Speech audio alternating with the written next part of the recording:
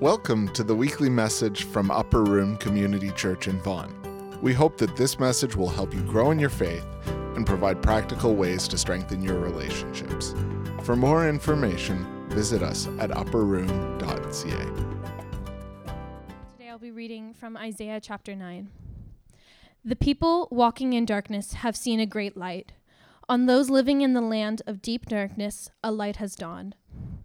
For to us a child is born, to us a son is given, and the government will be on his shoulders, and he will be called Wonderful Counselor, Mighty God, Everlasting Father, Prince of Peace.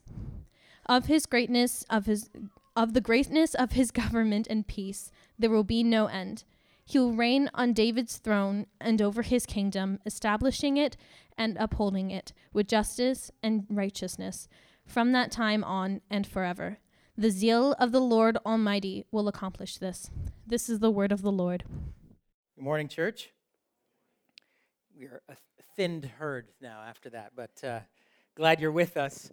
I don't know how you felt when we first started to sing some of those Christmas songs this morning, but maybe for most of us, for many of us, Christmas brings up lots of good feelings. I was reading this week about the province of Nova Scotia that for the last 40 years, they've been sending a tree to the city of Boston, like all lit up and everything. Like UPS is like licking their chops, right, at this, like the duty fees and whatever. But because in 1917 there was a massive explosion in Halifax, and the city of Boston helped the city of Halifax, and so Nova Scotia for the last 40 years has been giving them a tree. They gave them one in 1918, and they've given them for the last 40 years. So stories like that. Maybe you're familiar with the Christmas truce of 1914 in World War I, where British, French, and German troops stopped fighting in the days leading up to Christmas and actually began to sing songs together, to swap prisoners, to release prisoners mutually, and even to play football together. And there's stories like that come at this time of year that often warm our hearts because Christmas is one of those seasons of good feelings. We're actually in a season of Advent, which is the season leading up to the Christmas season, where we prepare. And Advent has lots of positive associations and words with it, like expectancy and anticipation and the waiting. And so we can kind of think, oh yeah, that's good because something good is coming, and so we're feeling good about it. But Advent has wrapped up in it a word which maybe doesn't have as many positive associations with it, and that's the word waiting, which, I know maybe some of you that's an exciting word, but for most people, waiting is not a positive word, right? And you may, as I'm even talking about that, even as you're thinking about what do we wait for, like I'm terrible at waiting. I don't, like Dave was saying the other day, like I'm that person that rolls through stop signs. Some of you were like, I never honk at slow drivers in front of me, but some people honk at me. That might be me, like if I happen to be on the way to church at the same time. That might be me. I've thought that sometimes. Like, what if that's someone from church and I'm honking at them? Like, I'm really bad at waiting. I'm impatient. Some of you, like someone was telling me the other day, like when they order something from Amazon or whatever, and they get the email, they go and check the tracking, like 30 seconds after they ordered it, as if somehow it's shipped. And like some of you are waiting for stuff and you're clicking refresh like every day. There's stuff that you're waiting for. It brings to mind these things that we are kind of hoping to get, and like, and I suppose we can maybe make fun of ourselves a little bit and even scold ourselves a bit for being so impatient, right? We can all sort of relate to that and say, yeah, I could probably be a bit more patient, the things I'm waiting for. And then there's things that we're waiting for. They're like, yeah, I don't really need that. It's not like Christmas is the time of shiny objects, right? That promise to sort of give us that sense of excitement. And so we're waiting for it. We're like, no, I don't really need it. I'm waiting. I'm expecting to get something good at Christmas. I don't really need it because clearly I'm okay today. And a week from now, if I get it, I'll still be the same me. So maybe I don't need to do that. But there are other things that we wait for that are much deeper.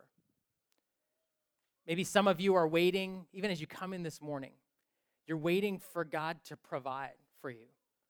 Like the job situation, the job market, your job journey has been a tough one. And you feel like, man, I'm just waiting for things to come through. Financially, things are tight. Vocationally, things feel unfulfilled. I'm waiting for a break, any break. Like just even the smallest thing that other people seem to get, I'm waiting for that. Some of you are waiting to see your health sort of turn in a better direction, or to get test results back that are going to be negative and that are going to help you sort of feel better about it. Some of you are waiting for that for loved ones, for people in your life. Some of us are waiting for someone to come around or someone to come back around. Waiting for a relationship or a family kind of ongoing conflict to resolve. And those kinds of waits, they come with a weight. You know, like while you stand. Like the longer you wait, the heavier it gets. And the longer the wait, as you're in a season, a period of waiting, where it feels well past the time that something was supposed to change. It feels well past what you would say is the point of no return. Maybe there's been moments along the way, like if it can only come through here, and it just keeps going, it just keeps going, it just keeps going, and the weight just gets heavier while you wait. What happens in it if you find yourself in a situation like this, where you can't move forward, you're stuck, the heaviness of the weight starts to create pain in your life. Some of you have pain. Some of us maybe even have physical pain because of other relational things that are going on that we are waiting for. Things that we're stuck in. Sometimes when we wait with a weight, bitterness, anger can creep in. Not always, but it can over time. With the situation, the circumstance, the person who's not coming around. The person who's not seeing us or noticing us. And sometimes when we wait, especially when it's a long wait, it just begins to consume us entirely, and it's all we can think about. It's all we can pray about. It's probably most painful when it's like if somebody said, well, here, you have to hold this while you wait. You said, well, how long do I have to hold it for? Well, I don't know. Well, when will I get to put this down? Well, I don't know. Will I get to put this down? I don't know. It's a particular heavy weight, I think, for people of faith, right? Because we think, well, God, like, you must see this. You must know this. You are the one that we worship, the one that is able, the one that is strong, stronger than anything, the one who has overcome evil and darkness and pain. You must see this. And you must be able to do something. So why am I still waiting? How come things haven't changed? How come the breakthrough hasn't come? How come someone hasn't come and lifted this and carried this and gotten rid of it? And how come the door hasn't opened? And how come provision hasn't come?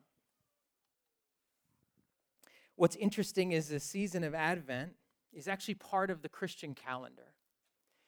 And the reason we follow the Christian calendar is because it's not our calendar. By that I mean, the Christian calendar leads us into seasons that otherwise we wouldn't bother with because we have our own agenda for how our calendar needs to go. Yet the season of Advent is a season that invites us to wait. It actually gets to the thing that really none of us would choose. Like, if you think about it, whatever it is that you're waiting for, you wouldn't really choose to wait, right? I mean, sometimes you think, well, waiting builds the anticipation, and maybe you've heard well-meaning sort of advice or words from other people in your situation of waiting that say, well, you know, God must be doing something and it'll be better and you'll be able to look back and know that it was worth it. And you're going, no, I don't feel that at all. Or I felt that 2 years ago. But that doesn't sound like good advice anymore. That doesn't sound true anymore. We wouldn't choose to wait. We would just choose for the thing to happen. The person, the circumstance, the provision, the break, the dollars, the good health, the open door. And yet Advent is this season. The word actually comes from a Latin word, adventus, which means arrival. It's something that the Christian church has practiced since the 6th century. And it is the idea of expectancy or anticipation or preparation for the arrival of Jesus. And yet it is a season that invites us, in a sense, to intentional waiting, a waiting that we choose. It somehow is meant to help us understand every other thing that we wait and that we expect and we long for. So my hope is actually as we enter in today and the next week, that this will be a season of some kind of experience of waiting that God is actually bringing you into, that you will find during the Christmas season to be just what we wait for, which is a gift. That the season is a gift to you wherever you are, whatever your faith background is, whatever your story is, whether you're in a season of waiting right now, whether you're walking alongside someone who is, or you're about to head into it and you have no idea what's around the corner. See, we go back, in a sense, to the story of when Jesus first arrived, not as a way of just kind of remembering what happened to other people. Oh, yeah, those people who had to wait for Jesus. But as Kate actually said this morning, that story is our story. Like, as we go back, it's not just to look back in history, though it is history.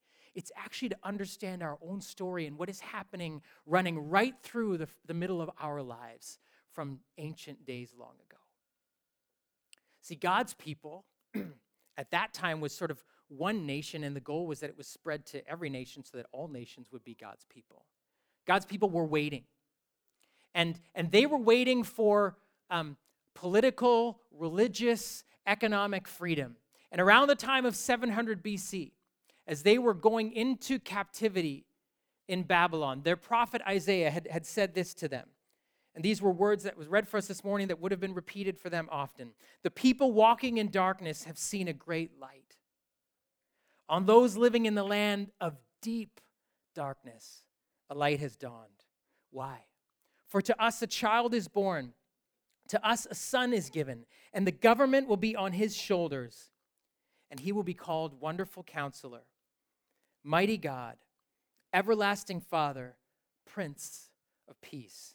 Of the greatness of his government and peace, there will be no end. They heard these words in 700 BC through the prophet Isaiah as they were going into Babylonian captivity.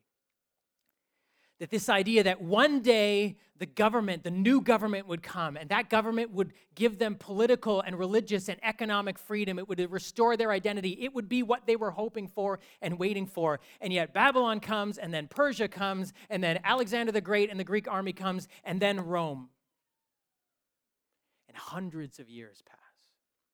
In fact, after Isaiah, there were a few more prophets over the next 300 years, and the prophets were like these little they didn't like them oftentimes because they didn't like what they were saying, but they were still saying, oh, God is speaking to us, God's still talking to us, and there's still hope. And oftentimes the prophets would bring like a heavy word, but also hope with it.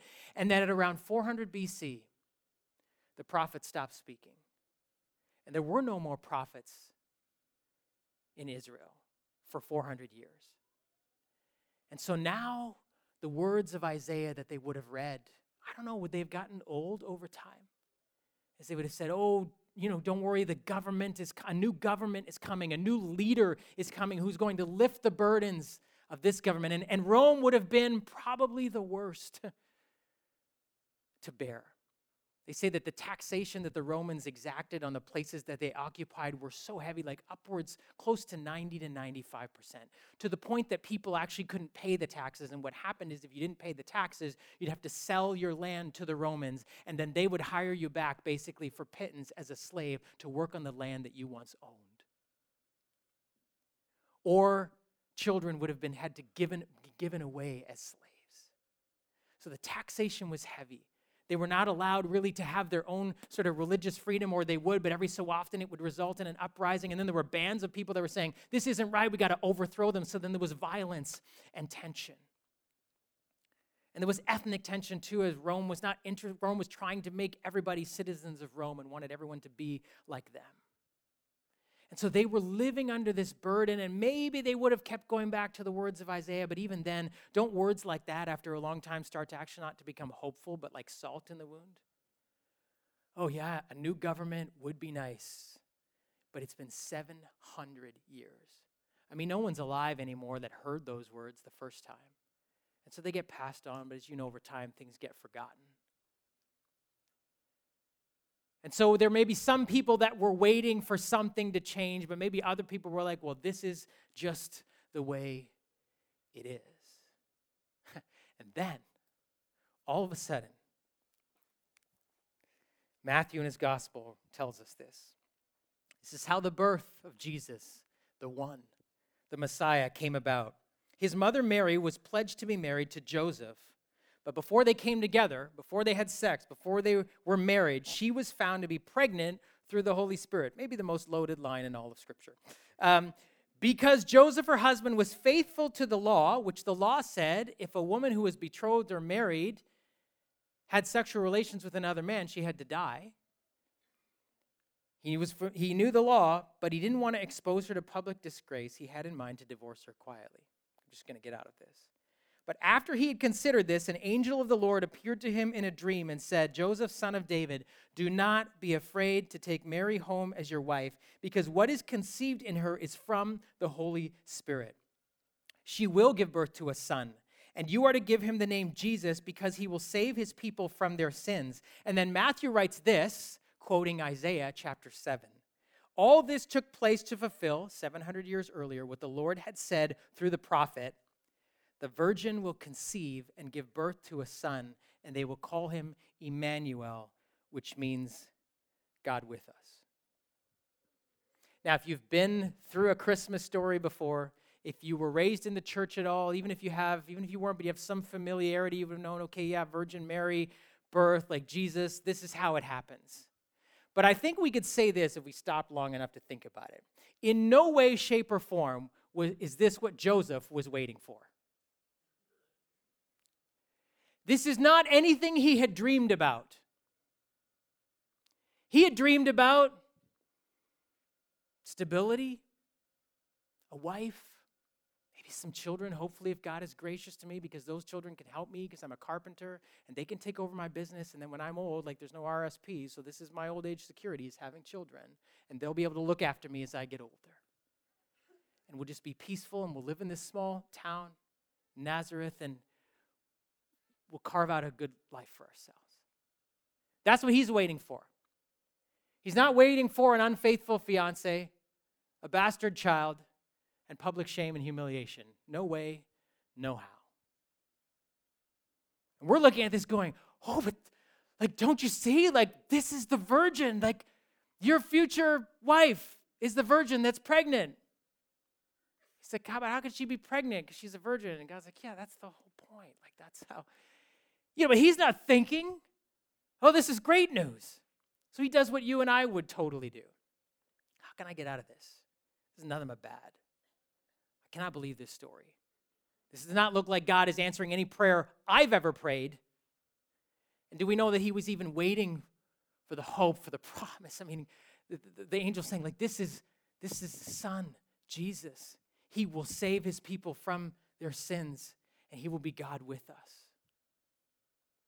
But at first, Joseph's like, doesn't want anything to do with it until he has this dream. Why? Because if you don't know what you're waiting for, you might miss when it arrives. Right? If you don't know what you're waiting for, you might miss it when it's happening right in front of you. And so the angel has to have this dream with Joseph and say, hey, pay attention. This is not what you were expecting, but she's expecting. See, this is the difference in a sense. And Richard Rohr, who wrote this book in preparation for Advent, calls out the difference between expectation, and what Advent is about, which is expectancy. See, expectation is, God, I need this to happen. Right? It's not what Joseph was expecting. Joseph's like, no, this is not what I expect from my betrothed. This is not even what I expect from God, that God would do this. How is this a good answer to the plan? This means public disgrace for me and my wife for our whole lives. Like if I say yes to this, saying yes to this Even to say, okay, I'll accept this, was not actually launching Joseph into this beautiful story of redemption. For him, it was going to be hard, and he was not going to actually know whether it was even true until much later. He was just going to have to go on faith and say, fine, I will live with the public humiliation and disgrace. I will take her in. People will figure it out. People will do the math. So there goes my reputation. There goes my wife's reputation. And my son is going to grow up with a reputation. And in fact, we know he did, because it's later on in Jesus' life where some people said, oh yeah, we know who you are. We know what your story is. This is not what Joseph was expecting.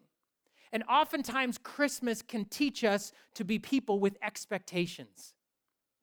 God, I deserve this. I just thought if I prayed about this long enough, if I had enough people pray for me, I thought if I obeyed you, things would actually work out for me, but it doesn't seem to be. Like, God, I've given, but you haven't given back. God, I've given, but financially we're tight. God, I actually did what was right in that situation. I lost my job because of it, or I lost my spouse because of it, or I lost out because of it. So much of our own experience of Christmas teaches us to expect things from God. Now, I don't mean to say that whatever it is that you're waiting for is, oh, shame on you, you're being childish, we wait for the things that are on our heart that are deepest and closest to us. So I don't mean to say that to expect something is in a sense wrong in us, but it is entirely different than what it means to have expectancy. Joseph had expectations, and God blew apart his expectations. He said, don't you see what I'm doing? You want a comfortable life. You want a child who's going to take over your business and care for you. I'm giving you a child that will save his people from their sins. I'm giving you a child that will be God with us. I'm giving you that child. Unto us a child is born. I'm giving you the child on whose shoulders a new government, a new world order will rest. It's not at all what you were expecting. But I want you to be expectant for what I am about to do. What that means, friends, is the things that you and I wait for, that we long for, that we stall out in, that we grieve over, that we shed tears over, that we pray for hours over, that we anguish over, that we have pain over. They're not things to be dismissed, and God doesn't scold us for longing for them, but they are clues, they are signposts, they are pointers to a deeper longing that every one of us has, that whatever we get there could never satisfy. See, underneath all of our longings is the deepest yearnings of our heart to be loved, to be forgiven, to be given a new hope, to be given purpose in life, to be given actually a new way to live, not just daily bread. Those desires are meant to point us to say, you know what, even if I got this, because I know for me, there's things that I knew I wanted in the depths of my heart, that even after I got them, that didn't stop me wanting. I still wanted other things. And there are people who have the thing that you right now say, if I could get that, I would be fine, and they want other things because it doesn't stop.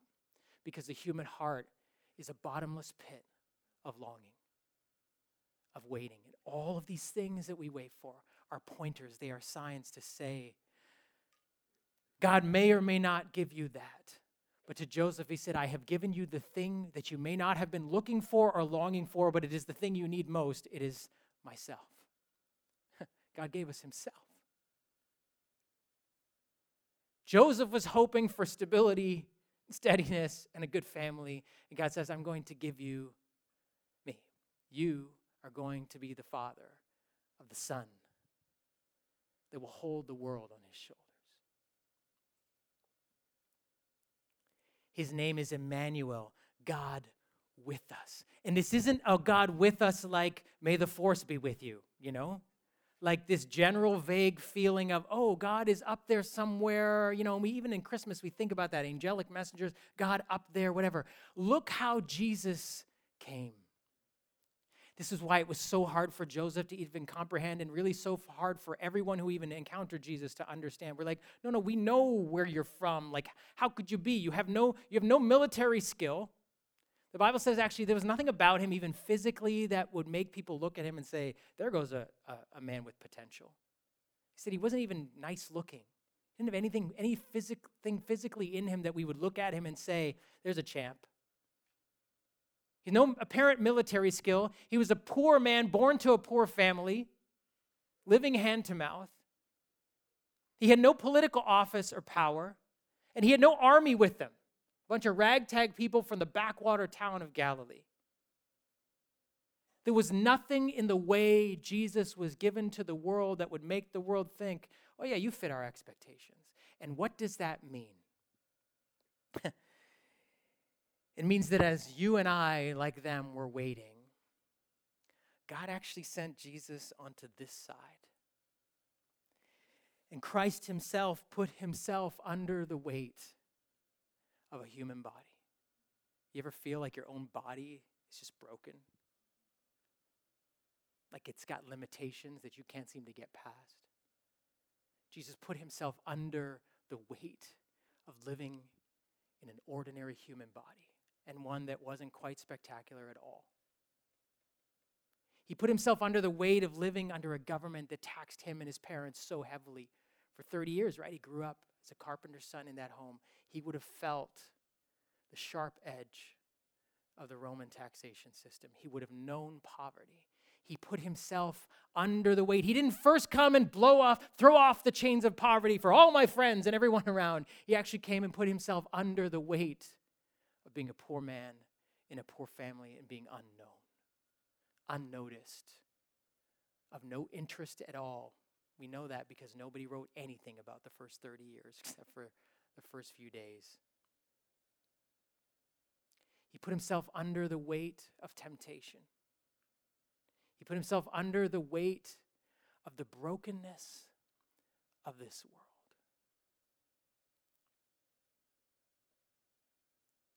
Which means that you and I worship a God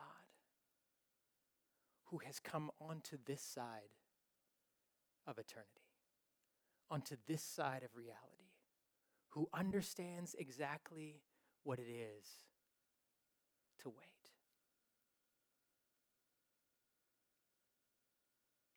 Who didn't come with a plan to throw it all off at first, but actually come to make himself like us, the scriptures say, in every way.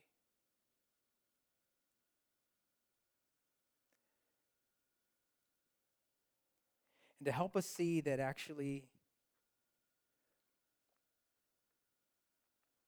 if we don't know who we're looking for, we might miss that he is right there with us. Like in those seasons of waiting, and I was reflecting on this just even in my own life, the frustration of feeling the incomplete nature of life. Do you ever feel that? Like, God, when is this going to resolve? When are the things, my labors, the dreams that you have put in my own heart, the hopes that I have, when are they going to come around and complete? And the answer, in a sense, the fullness answer to that question we're going to talk about next week. But in that place of waiting where we carry the weight and it becomes all-consuming, what we miss, in a sense, is Jesus himself with us right next to us. The opportunity to say, and we know that's true because that's exactly how he came the first time, putting himself under the weight of everything that those around him were carrying. And so my encouragement to you this Christmas season, like Kurt said, it's crazy how the busyness of this all just catches us every year, and every year we think, how does it get so crazy? Well, we still have a few weeks, and this is still a season. It's not a season actually driven by the retail calendar. It's not a season driven by what, 99.9 or whoever plays Christmas carols when they start. That's not what drives the season. The Christian calendar is nothing like the Christmas calendar. It's a season of waiting, of invitation. And my encouragement to you is that at Christmas time, to get out of the line. Not to reject or let go of what you are hoping for, but to simply say, God, I do not want to live with trying to get you to see my world and get you to be God on my terms. Because he will not be. And many of us are disappointed with God because we found him to be not the God on our terms. But if he was, then he wouldn't be God. We would. To get out of the line is to say, okay, I'm not going to confine you to certain ways of working and expect you to do this or to that. I'm going to live in expectancy and say, what I need most is what you have given, which is yourself. I want to move from expectation to expectancy. I want to stop thinking about what and start looking for who. I want to actually look for you if you can be found. Because if you don't know who you're waiting for, you might miss him. And I said, oh God, I do not want to miss your appearing this season. I want you to rescue me from the obsession and the pain and the all-consuming nature of waiting for whatever it is I'm waiting for, and bring me out into a wide open space where I cannot put confinements on you, where I cannot say you must work this way or you have to work this way. Where I simply say, you are God, I am not. I need you more than I need anything. So come. It is the one-word invitation of the one-word song that we sing to God at Advent. Come. We just sang it, I need you, every hour. So the worship team is going to come and lead us in a song. It's an old song. It's a Christmas song. Come, thou long-expected Jesus. And there's a line in it that says, dear desire of every nation, joy of every longing heart. I just want to, I don't know about you, but I want God to give me the desire of my heart, the true desire of my heart, which is him. I want him to make me aware that what I long for really is not all those other things, although I may be waiting still. What I long for is what I need most, which is actually what he offers freely. And so really our prayer is simply to say, Jesus, help us long for what is best. Help us wait for you. So let's stand and sing together.